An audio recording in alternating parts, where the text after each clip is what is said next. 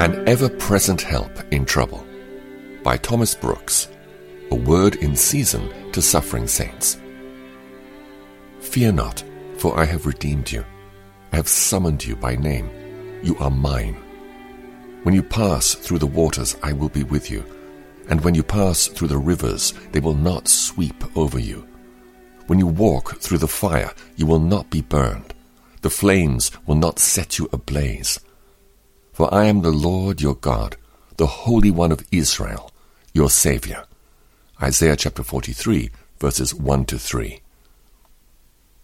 This divine presence is the greatest good in the world. The people of the Lord should be very thankful for his presence with them in their greatest troubles and deepest distresses.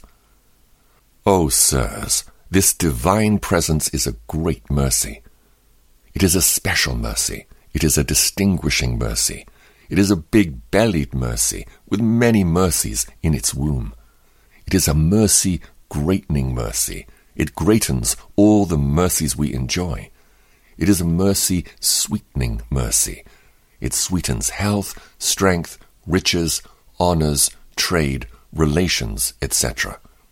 It is a soul mercy. A mercy which reaches the soul, which cheers the soul, which lifts up the soul, which quiets the soul, which satisfies the soul, and which will go to heaven with the soul. Will you not be thankful for such a mercy? Will you be thankful for temporal mercies, and will you not be thankful for spiritual mercies?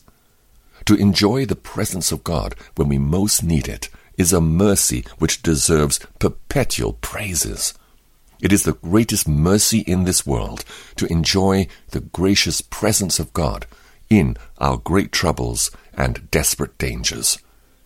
Therefore, be much in blessing God and in admiring God for his presence with you in a dark and trying day. I will be with you. I will never leave nor forsake you. Joshua chapter 1, verse 5. The Lord Almighty is with us. The God of Jacob is our fortress. Psalm 47, verse 7. God is our refuge and strength, an ever-present help in trouble. Psalm 46, verse 1.